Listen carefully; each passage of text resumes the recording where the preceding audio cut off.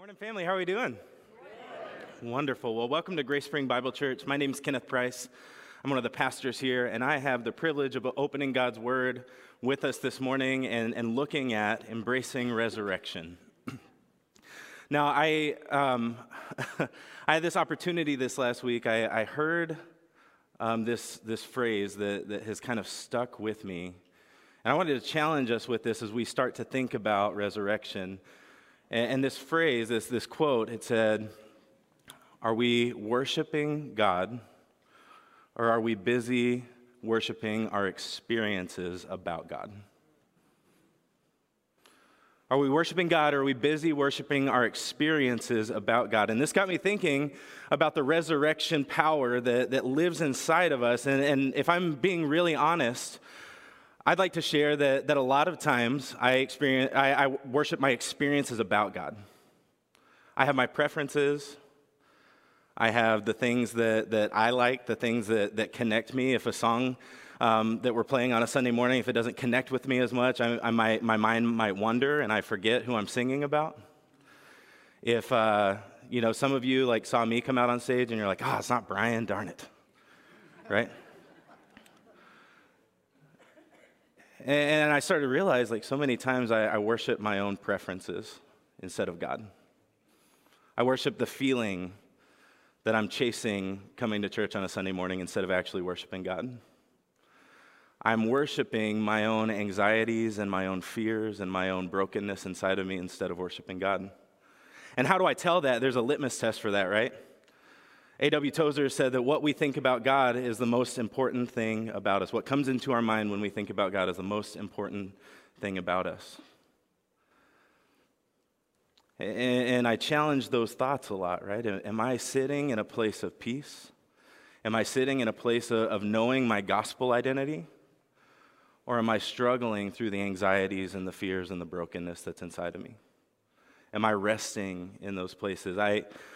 As I was thinking about this scripture came to mind. I've been rooted in this scripture for about 2 weeks. The Lord just will not let me pass by it, but I think it bears reflecting as we think about the resurrection that God has given us. And here's what it says. This is Paul writing in Corinthians, and he says, "And when I came to you, brothers, I did not come proclaiming to you the testimony of God with lofty speech or wisdom.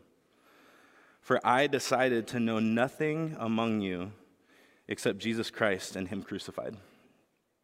And I was with you in weakness and in fear and much trembling, and my speech and my message were not in plausible words of wisdom, but in demonstration of the Spirit and of power, that your faith might not rest in the wisdom of men, but in the power of God."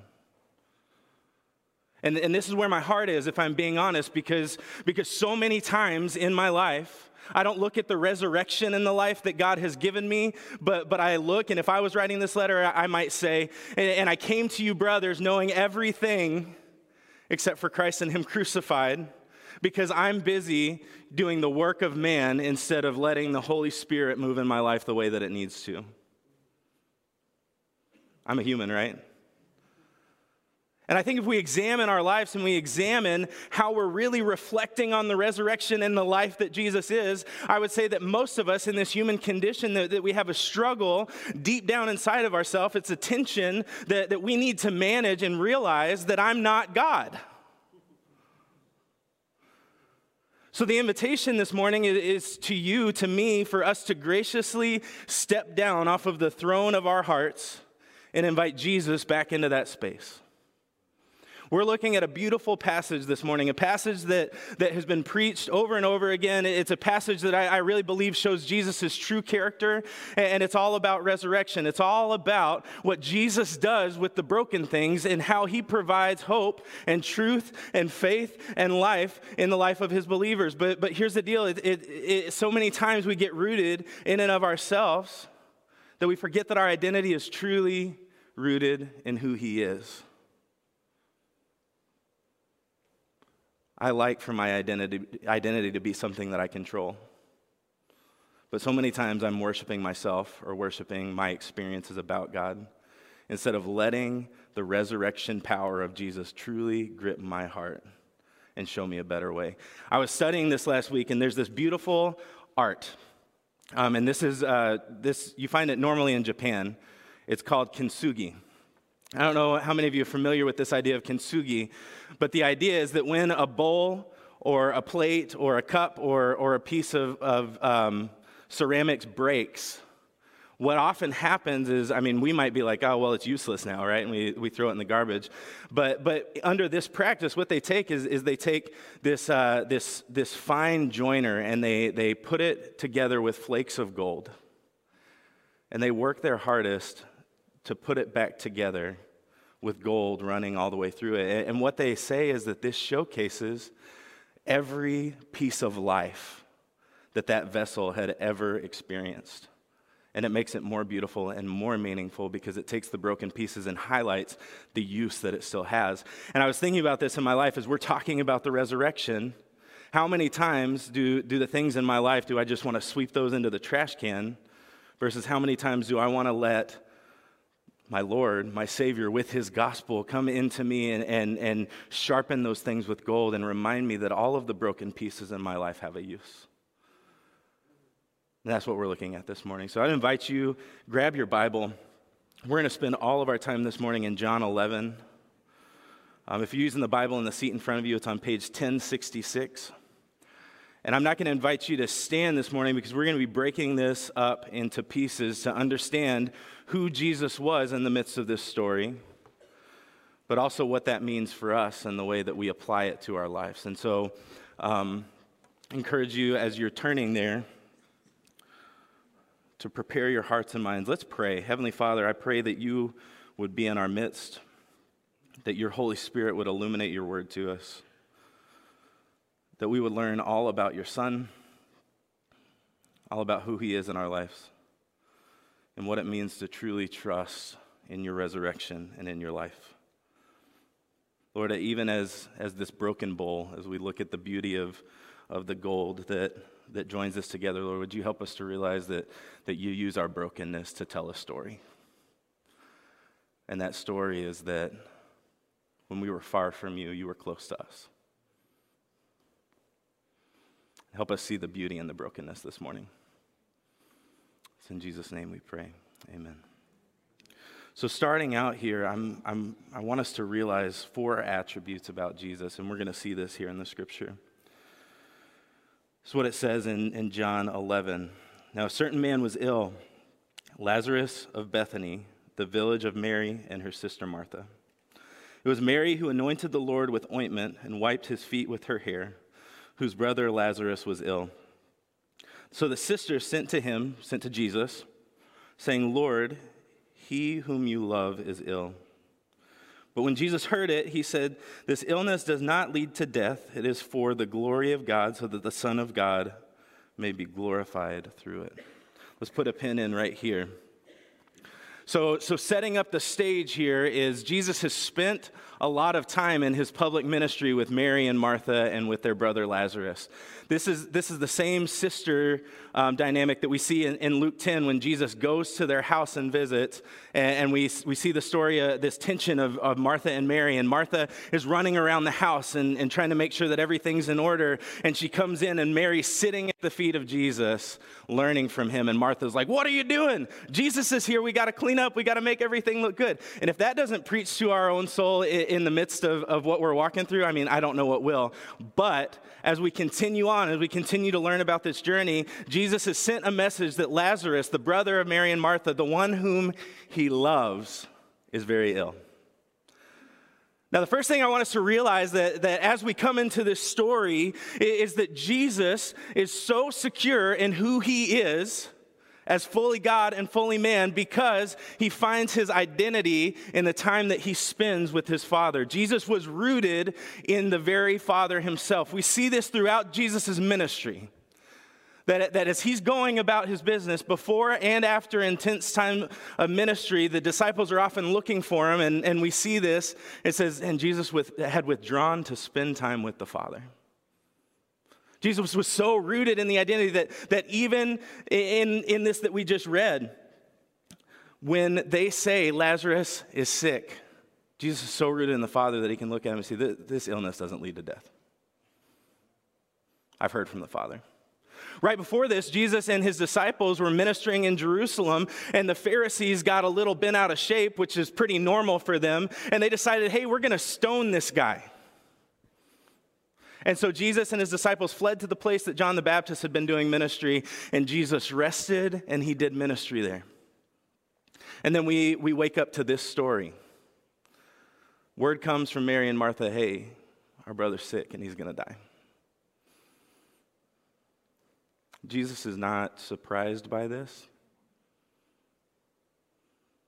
He already knows this illness will not lead to death. He's so rooted in who the Father is that he knows what his purpose is, and he knows what he has been sent to this earth to do. We see this in his character through the way that he lived his life. He made Sabbath and rest a sacred practice in his life so that he could be so invested in who the Father is that he couldn't help but pour that out. I want to challenge us. Do we see that in our own life? Do you realize like the culture that we live in is the busiest it's ever been? We are constantly connected through things like this, right? Where even if we choose to unplug, it gets pushed to us. You have to make very intentional steps to go into all of these settings and turn those things off if you want to. We don't rest. We don't like the idea of rest. Me and myself, like, I can tend to bootstrap things and say, like, if I just try harder, if I just do more, I'll get the results that I want. Jesus, I mean, as we read through the Gospels and look at, he's a constant reminder for us that to be effective in this life and to live the life that we need to live, embracing the gospel and following him, that we can't do anything apart from the empowerment that the Father gives us, to be rooted fully in who the Father is, the giftings that he's given us, and embracing our identity in him, worshiping him and not just our experiences of him. You might say, man, we had a powerful time at the women's conference yesterday. Are we worshiping the women's conference, or are we worshiping the God who empowers us to live in that? Man, worship was incredible this morning. Are we worshiping the Father or how it made us feel? We have to be a people who are so rooted in the Father that we see the Father through everything, that we see him in the steps that we take, in the places that our fingers touch. And that's what allows us to become so unflappable. And I'm very flappable. And I would suggest that that's because I'm not rooted in the Father the way that I need to be. When my anxieties flare, root myself in the Father. When I want to try harder, should root myself in the Father. When I'm mourning, it's time to root myself in the Father. Just like Jesus did, he gave us the rhythm of life. Before, during, and after, root ourselves in the Father. This next part of the passage, it says this in verse 5. Now Jesus loved Martha and her sister and Lazarus. And this next sentence kind of throws me off because we get a so here. Now, Jesus loved Martha and her sister and Lazarus. So when he heard that Lazarus was ill, he stayed 2 days longer in the place where he was. He loved him so much that he didn't do anything. But he has his purposes. See, when I read this as a human, I like to put motivations onto Jesus. And I like to try to decide who Jesus is instead of letting Jesus be who he is and let that speak to my heart. When I read the Bible, am I reading it to interpret my life, or am I letting the Bible be my life? So when we look at Jesus here, it's like, that was kind of goofy, Jesus. Like, what are you doing, man? You gonna let your friend die? We find out that his purposes are much, much bigger. Then after this, he said to the disciples, let us go to Judea again. And this was like the second part here that the disciples are like, what? That's the place that they were just trying to stone you, Jesus. You want to go back? The disciples said to him, Rabbi, the Jews were just now seeking to stone you, and you're going there again. Jesus answered, are there not 12 hours in the day? If anyone walks in the day, he does not stumble because he sees the light of this world. But if anyone walks in the night, he stumbles because the light is not in him. After saying these things, he said to them, our friend Lazarus has fallen asleep, but I go to awaken him. The disciples said to him, Lord, if he has fallen asleep, he will recover. Now Jesus had spoken of his death, but they thought that he meant taking rest and sleep. Then Jesus told them plainly, Lazarus has died. And for your sake, I'm glad that I was not there, so that you may believe. But let us go to him. So Thomas, called the twin, said to his fellow disciples, let us also go that we might die with him. Now, this is a powerful piece of scripture, and this is a message that I hope bores down into your heart, because this is one of the hardest things in my life in the gospel that I see reflected in the way that Jesus lived, and that was the second point, that Jesus was unhurried. Jesus was always rooted in the Father, but he was unhurried in the midst of that. Jesus heard that Lazarus was sick and he loved him, so he unhurried himself and he rested. I would submit to you that the reason that he did this is he was so rooted in the Father and he so knew the purposes that the Father was working that he couldn't help but be unhurried about it. He knew that everywhere he looked, the Father was working. He trusted so deeply in what the Father was doing that he wasn't so worried about his own life. And I think about myself, right? This morning, I was pulling out of my neighborhood, and this car, cut me off. It's 6 in the morning, and this slow truck pulled out right in front of me and then proceeded to drive slow all the way down my road. And I caught myself I'm talking about unhurrying this morning. All right. Right? And so in the moment, I'm like, man, come on. It's like, I don't go on stage until 9:30. It's 6 in the morning. Why am I freaking out right now? Because I live a hurried life. I'm always going from one thing to the next. And Monica, my wife, my beautiful wife, who is the voice of God in my life sometimes, most of the time, looked at me this last week and she says, you have this issue where you can't live in the moment because you're always thinking about the next thing. I was like, ooh, the faithful wound of a wife. But it's true. How often, because of the culture that we live in, because of the way that we're wired, because of the nonstop busyness in our life, do we rest in the moment? Are we so busy thinking about all the next things and the next things and the next? I wonder in my own life how many times God has set up an appointment for me to be somewhere for somebody that needed to hear the truth of the gospel, and I was so busy thinking about the next thing. And Jesus knew enough to recognize and say, look, this isn't even for Lazarus. This is for you. His disciples he was sitting with, not only do I want to show you what I can do through my power as I bring Lazarus back from the dead, but I want to show you that the Lord is in control of everything.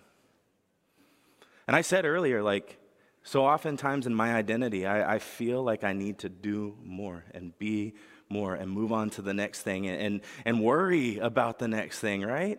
I play out all these scenarios in my mind, but what if they say this? Then I'll say this. And then if they say this, I'm going to do that. And then, right? I seem to remember Jesus, in the Sermon on the Mount, says, don't worry about anything. Look at how God takes care of the birds in the air and the flowers. Is he not going to take care of you in that interaction? Unhurry yourself and be with me. That's the invitation here between these two attributes of Jesus Christ, is that he was so rooted in the Father, so busy spending time with him, so busy drinking in deep from the life that the Father gives, that he had no choice but to be unhurried because he trusted him so much. Everything in my life is a gift from the Father. Amen.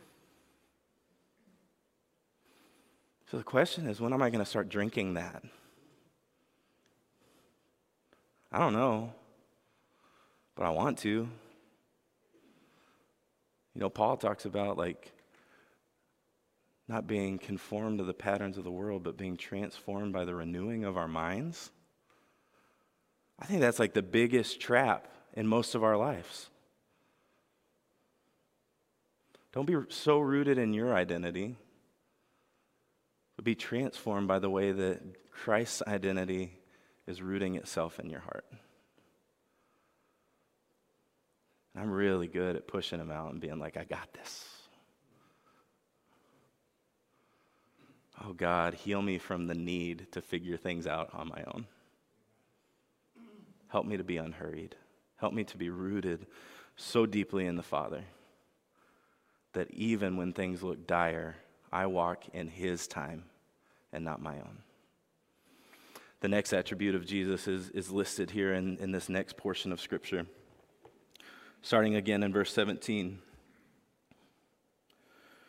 Now when Jesus came, he found that Lazarus had already been in the tomb for 4 days. Bethany was near Jerusalem, about 2 miles off, and many of the Jews had come to Martha and Mary to console them concerning their brother. So when Martha heard that Jesus was coming, she went and met him, but Mary remained seated in the house. Martha said to Jesus, Lord, if you had been here, my brother would not have died. But even now I know that whatever you ask from God, God will give you. Jesus said to her, your brother will rise again. Martha said to him, I know that he will rise again in the resurrection on the last day. And Jesus said to her, I am the resurrection and the life. Whoever believes in me, though he die, yet shall he live. And everyone who lives and believes in me shall never die. Do you believe this? And she said to him, yes, Lord, I believe that you are the Christ, the Son of God, who is coming into the world. When she had said this, she went and called her sister Mary, saying in private, the teacher is here and is calling for you. And when she heard it, she rose quickly and went to him. Now Jesus had not yet come into the village, but was still in the place where Martha had met him. When the Jews who were with her in the house, consoling her, saw Mary rise quickly and go out, they followed her, supposing that she was going to the tomb to weep there. Now when Mary came to where Jesus was and saw him, she fell at his feet, saying to him, Lord, if you had been here, my brother would not have died. When Jesus saw her weeping, and the Jews who had come with her also weeping, he was deeply moved in his spirit and greatly troubled. He said, where have you laid him? They said to him, Lord, come and see. Jesus wept. So the Jews said, see how he loved him. But some of them said, could not he who opened the eyes of the blind man also have kept this man from dying? Let's put a pin in right here because there's a lot for us to unpack in the midst of what we just read.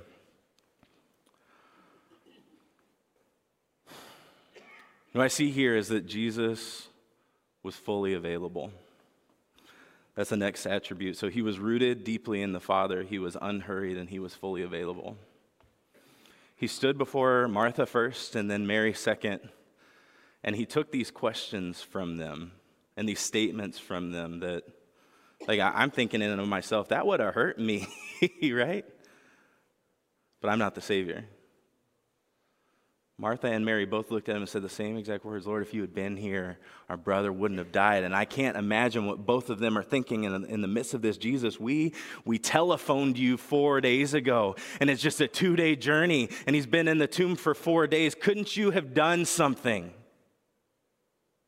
And in the typical fashion of Martha, right, as soon as she heard that Jesus was coming, she's up and busy and doing things and running out to him. And Mary is sitting in mourning and falls before the feet of Jesus. And both of them have their own responses, and both of them are really good responses because both of them see the power of Jesus and has seen how he's worked. But how often do we do that in our own life, whether we're mourning somebody or mourning the death of a dream or mourning the death of something inside of us that we look and say, Jesus, couldn't you have saved this?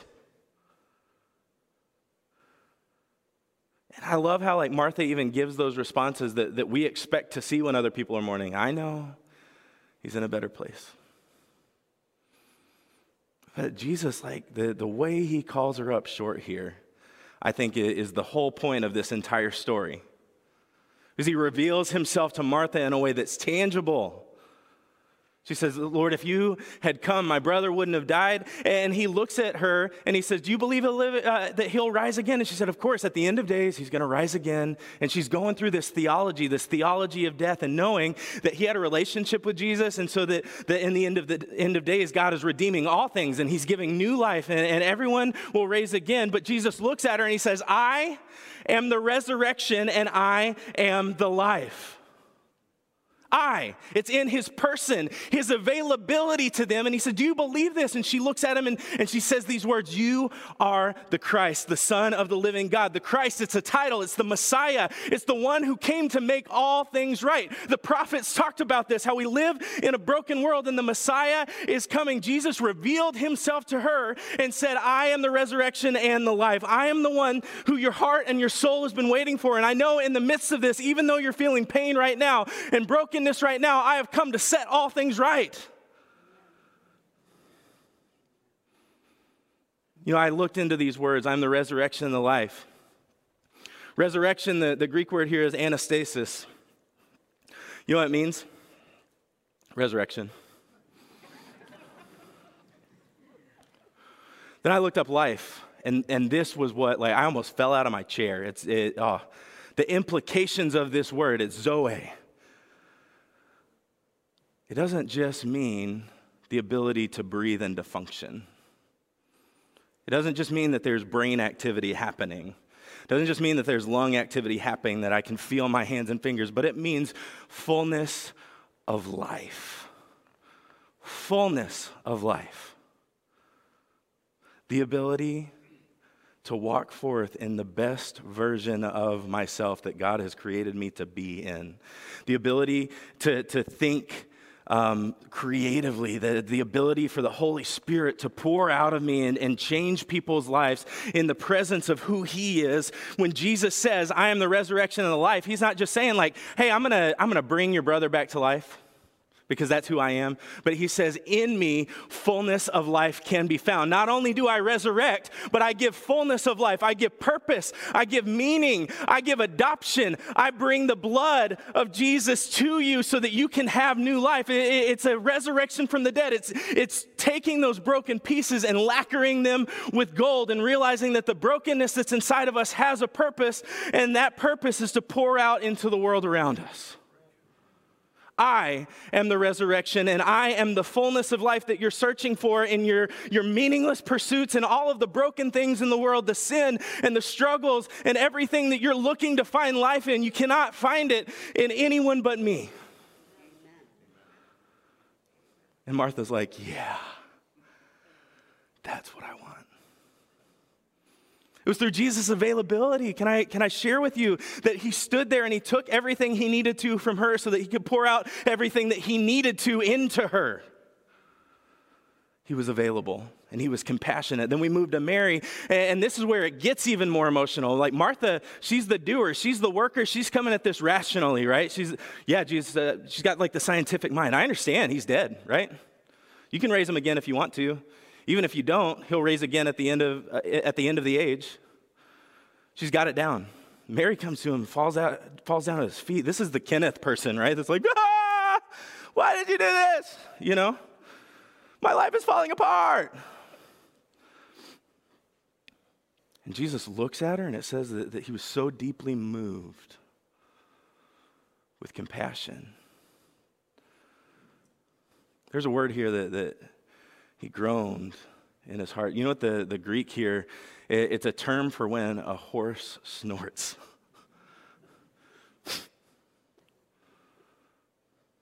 It's a term for anger.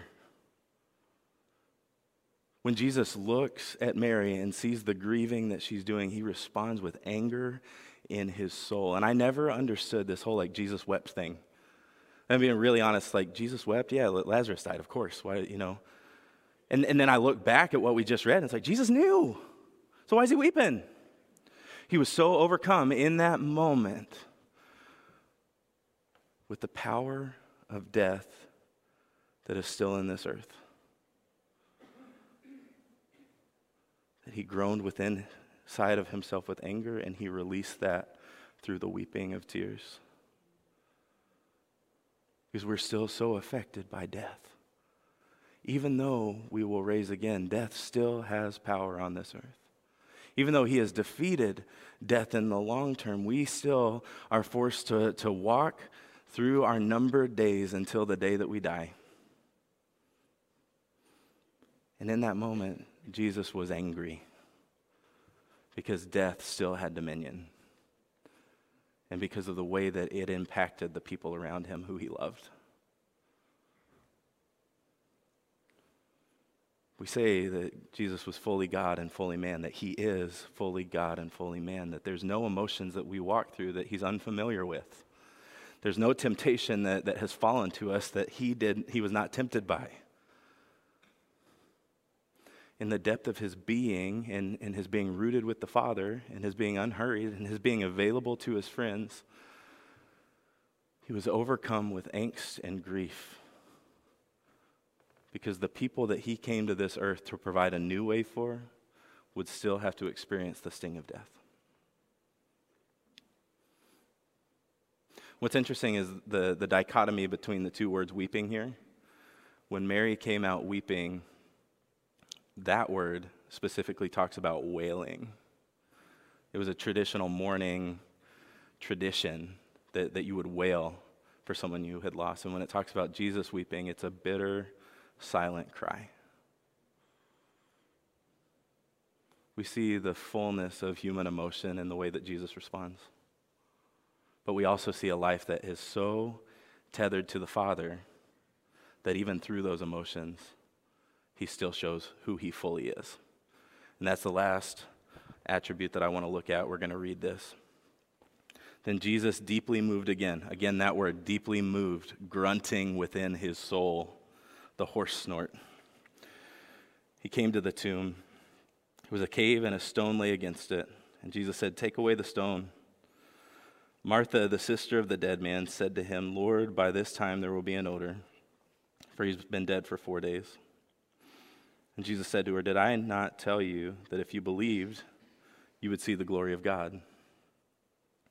So they took away the stone, and Jesus lifted up his eyes and said, "Father, I thank you that you've heard me. I knew that you always hear me, but I said this on account of the people standing around, that they may believe that you sent me." When he had said these things, he cried out with a loud voice, "Lazarus, come out." The man who had died came out, his hands and feet bound with linen strips, and his face wrapped with a cloth. And Jesus said to them, "Unbind him and let him go." Jesus knew his identity. Do you see that? This prayer, this intimate prayer that he shares with the Father, I think is beautiful. Father, I thank you that you have heard me. I knew that you always hear me, but I said this on account of the people standing around, that they may believe that you sent me. You see the flashback there in the end of this prayer to the disciples, and he said, "Yeah, we stuck around here for 2 more days so that you may believe." And when he comes to the morning procession, they're sitting wake, essentially, with Mary and Martha and all of these people. It would be friends, it would be family members, sometimes families paid mourners, professional mourners to come in and sit with them.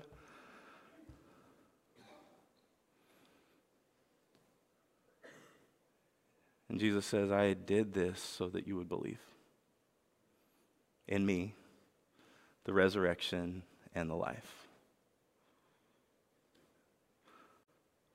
It's a beautiful picture of who Jesus knew he was in his innermost being, that he walked firmly in the Father, moved with the Father, and did the work of the Father in the lives of the people around him. I like to say that my goal is to be with Jesus, to become like Jesus, and to do what Jesus did. That's what I'm on earth for. And I think what Jesus shows us in his character here is a lot of being with the Father, becoming like the Father, doing what the Father wants to do. Jesus gives us a roadmap for what it looks like to live in resurrection. You see this in the midst of this, that Jesus is resurrecting Lazarus. And you know what's wild about this is you can look up stories of people who have clinically died. And when they come back to life, it takes a little bit for their bodies to jumpstart and to get back to the way it was. It's kind of like the broken plates, right? Jesus is soldering those things together, putting those things together with gold. But in the same way, it takes me a little bit for all of those broken pieces to come back together the way that they were supposed to. And what I would argue is, like, instead of that first bowl picture that we found, I've still got pieces scattered everywhere in my life. But what I know is that through death with Christ, he has resurrected me into new life with him. I've been crucified with Christ. It's no longer I that lives, but Christ that lives within me. And what does that look like? It looks like redeeming the broken pieces, trusting the resurrection and the life, that though we die, we will live again. That's a hope for the future, but a lot of times the rub for us is we're like, yeah, I know, like when I die, I'm going to be with Jesus, but what about now? Can I suggest that the now is in these steps? To be rooted so deeply to the Father, to live a life that's more and more unhurried, to be available to the world around us, and to truly, truly know our identity in who Christ has made us to be when we believed in the good news of the gospel. That's for the now. It takes the broken pieces and paints them together in a beautiful way so that we can be an offering to the world around us. I love how Dane Ortland put this in his book, Gentle and Lowly. So the same Christ who wept at the tomb of Lazarus weeps with us in our lonely despairs. The same one who reached out and touched lepers puts his arm around us today when we feel misunderstood and sidelined. The Jesus who reached out and cleansed messy sinners reaches into our souls and answers our half-hearted plea for mercy with the mighty, invincible cleansing of one who cannot bear to do otherwise. Have you thought of the Father in that way? Have you thought about Jesus in that way, that he cannot bear to not cleanse us when we ask? That he cannot bear to let those pieces sit on the workbench when we hand over our heart to him. He cannot bear to not put those things back together. So here's what I'd like to suggest this morning. In our pursuit to be more like Jesus, to be with Jesus, to be more like Jesus, and to do what Jesus did, I think there are 4 pieces derived from those attributes of Jesus that I would invite you to look at in your own life. As disciples, we are committing to being with God before we do for God. I love Jacob Bates, our youth director. He talks about how in the youth ministry, prayer is the engine and not the caboose. We don't tack on prayer to our life. We have to be people who are so deeply rooted in the Father through prayer and through presence that we are with God before we do for God. The second is to unhurry so that we can see God in the world around us. Can I ask like a really simple question? When was the last time that you were shopping at Meijer or Walmart or wherever, and instead of all of the things that you had to purchase, you stopped around and saw the image of God in the people around you? What would it look like to intentionally unhurry our life, to drop one thing off of the schedule, to cancel plans if we need to, so that we see God in the midst of our walking and talking and doing? I'm not good at it. Like I confess, like this one's hard for me. Can we slow down so that we can see God at work? The third is be available to be the gospel to somebody else. Jesus showed up and he was the gospel, the good news to Mary, Martha, and Lazarus, and then in proxy, the disciples and the other mourners. He was available. He stood before them and gave them what they needed with compassion and with a groaning inside of his spirit, knowing that they needed comforting. And then the fourth is to truly find our identity in Christ. This one's hard too, because there's so much of me still inside of there. But can I remind you, like, I've been crucified with Christ. It's no longer I that lives, but Christ that lives within me. My identity is in that death. And a dead man has no rights. It's only Christ that lives inside of me that dictates who I am and who I'm becoming. Can we give ourselves over to that instead of clenching at our flesh? Because we're either being formed by the Spirit or formed by our flesh. And man, I want to be formed by the Spirit of God. I want to be formed by the resurrection and the fullness of life that Jesus offers. So we take these reminders as something to maybe work on this week, as something to maybe put into practice. What is one step that you might take in one of these 4 areas? Or maybe all of them. Maybe you're an overachiever. That's cool. But I would suggest that you, if you think you could do all 4, maybe start with number 2.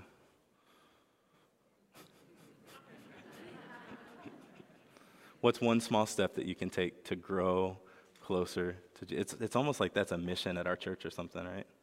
Taking a step closer to Jesus.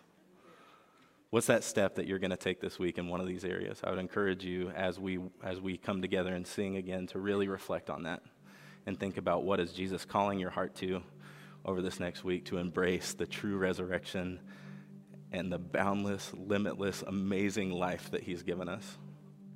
Because the gospel is such good news, friends. We got to keep stepping towards it. Let me pray. Heavenly Father, thank you for this morning. Thank you for an opportunity to love you and to be led by you and to hear your voice and to see the example of Jesus who, man, walked into a hard situation and as fully God and fully man, he knew that there was life to be had, but man, it's so hard to to point the sheep in the right direction sometimes. Heavenly Father, would you shepherd our hearts this morning? Point out one area for some growth, one area that you want to shepherd our hearts in, and remind us this week, Lord, that you are our resurrection and you are our life. We're not just saved so that one day we get to go somewhere cool, but we're saved so that every day we can be your sons and daughters. Every day we can learn from you. Every day we can learn what it means to truly root our identity in you. Lord, help us not to come into the situations of the world preaching anything other than you and you crucified. We give that to you. In Jesus' name.